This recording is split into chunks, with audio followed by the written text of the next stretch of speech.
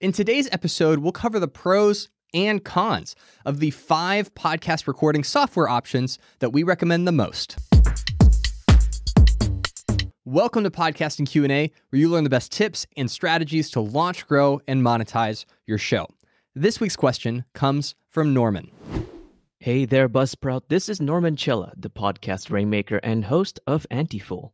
I'm producing 6 of my own shows, and I'm currently using Audition, which is great, but always trying out new tools like Descript to add to my workflow. What are your thoughts on editing software that isn't really conventional, like Descript being text-based?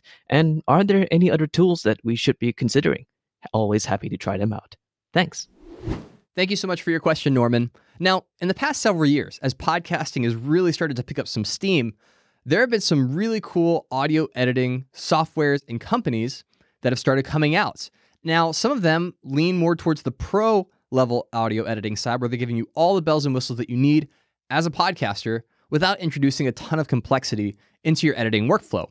And then on the other side, there are some companies that have come out with some really innovative solutions that are perfect for people that are just getting into podcasting that aren't interested in learning a software like Adobe Audition. So in this episode, I'm going to break down the pros and the cons of the 5 audio editing softwares that we use, that we recommend here at Buzzsprout, and then also tell you which one would be best for you.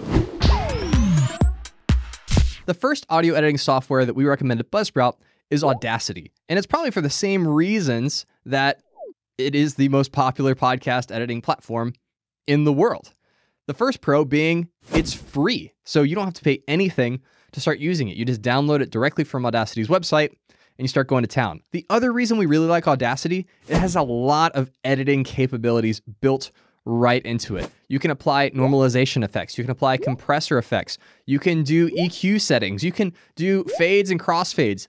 All of the editing techniques and strategies that you learn in your podcasting journey, Audacity can do it. However, Audacity does tend to be a bit buggy, especially when it comes to software updates. Recently, Apple updated their operating system to Catalina, and it broke Audacity. If you used Audacity to edit your podcast episodes, you could not do that in Catalina. And it took a while for Audacity to create a software patch that would restore that capability to all of their Mac users. The other thing to be aware of with Audacity is that it does what's called destructive editing. So if you cut out a piece of your audio and then you save the file, you can't get that audio back. So who is Audacity best for?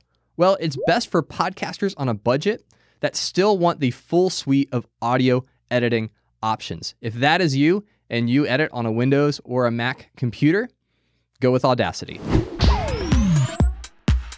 The second software option on our list is GarageBand. GarageBand comes pre-installed on just about every Apple device that you can imagine, whether it's a MacBook, an iMac, iPad, iPhone, all the i things, GarageBand comes pre-installed. So some of the pros, it's free, so you don't have to buy it, and it's pretty easy to use, especially when you start comparing it to Audacity, which has a lot of capabilities built into it, but it can take a while to learn how to use the software. GarageBand's a lot more intuitive, a lot more easy to understand. Now, one thing that you need to be mindful of when you're editing in GarageBand is that it has very limited export capabilities. So a lot of audio editing softwares, when you export your project to make your final MP3 or WAV file, you have a bunch of fields that you can fill out. You have a bunch of things that you can customize to make sure that your file turns out exactly the way that you want it.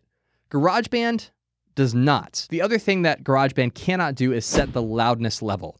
So if you want to set your podcast episodes to the industry standard of -16 LUFS for stereo files and -19 LUFS for mono files, GarageBand can't do that. So you're going to have to use a second piece of software in order to set that loudness for your podcast episodes. But who is GarageBand for? Well, it's for Mac users that are just getting into podcasting, and they want something that's easy to use that they don't have to spend any money on. The third software on our list is Alitu. Alitu is an internet-based recording and editing software that works on any device. And what's really cool about Alitu is that they have done their very best to speed up the editing process as much as possible. And you'll notice this once you start editing inside of Alitu. You can bring in your intro and your outro into every single episode. You don't have to add it every single time. You save it once, Alitu brings it in. When you import audio files, whether it's an interview file or a narration file or background music, it will automatically do some mixing and mastering to that. And then at the end of the edit, once you're done, you can publish directly into podcast hosting companies like Buzzsprout. So removing the step of having to export the file, download it to your computer, log into your podcast host, upload the file. It removes all those steps. And when you're doing that every single week, that time starts to add up. Now, one drawback of Alitu is that you are kind of limited in the mixing and mastering that you can do because so much of the process is automated to really simplify the workflow.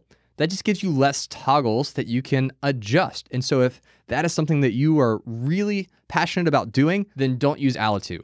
But if you are a busy podcaster that's always looking for ways to speed up your workflow without sacrificing your audio quality, Alitu is a great solution. And if you're a Buzzsprout podcaster, make sure you check the resources section in your Buzzsprout dashboard where you can get 50% off your first 3 months of Alitu. The fourth audio editing software that we recommend is Hindenburg Journalist Pro. It's the one that I use to edit all of our podcasts here at Buzzsprout. And the reason is that it is everything that you need in a professional level audio editing software without the complexity that you don't. If you've ever looked at Adobe Audition and just immediately felt overwhelmed and confused about what to do or how to do it, you are not alone. Welcome to the club.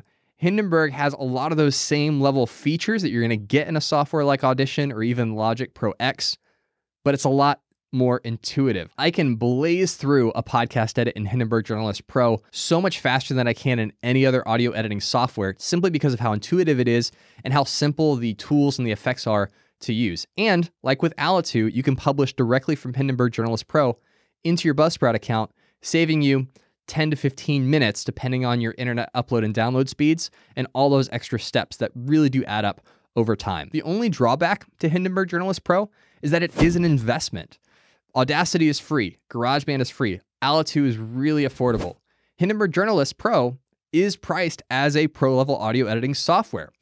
But if you are committed to podcasting for the long haul, and you know that over the months and the years, these little time savings that you get from using a software like Hindenburg Journalist Pro is going to be worth it to you, I would highly encourage you to go for it. If you're a Buzzsprout podcaster, you can get 90 days for free. Just go to your Buzzsprout account, go to the resources section, and you can get a coupon for a 90-day free trial to test it out for yourself. And then the final recording software that we have started recommending recently is Descript. And what's really unique about Descript is that rather than bringing in the audio file, looking at the waveforms of, that are populated based on your audio, and then editing that, Descript creates a transcript. When you go to edit your podcast episode, you can either edit it using the waveform in the timeline, or you can just edit the transcript and it will make those changes to the audio underneath. Some of my favorite features from Descript are being able to edit the transcript and knowing that it's going to edit the audio underneath it. Features like overdub, which allowed you to fix mistakes, things that you didn't say, that you wish that you said, or that you said incorrectly without having to go back and re-record the microphone. And then even things like automatically removing filler words. Those are huge time savers. Now, the only thing that I will say about Descript is that when you edit the transcript, it often doesn't give you exactly what you want in the audio because it is interpreting the audio waveform. It is trying to make some decisions for you, but sometimes that doesn't actually sound the way that you want it to. So you will need to go back, listen to it all the way through once you make all your edits to make sure that it is going to turn out and sound the way that you want it to. And that's just an extra step that you have to do with Descript that you wouldn't have to if you were editing purely based on the waveform.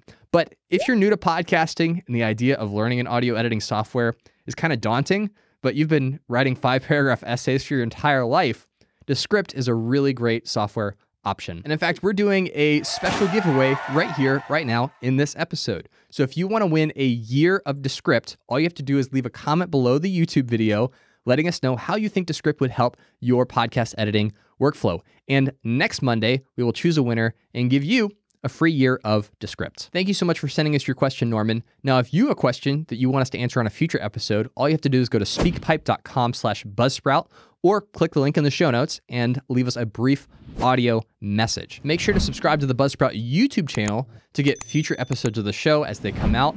Or if you're listening to this in your podcast app, make sure you hit subscribe so you get those new episodes automatically every week. Well, that's it for today. Thanks for listening. And as always, keep podcasting.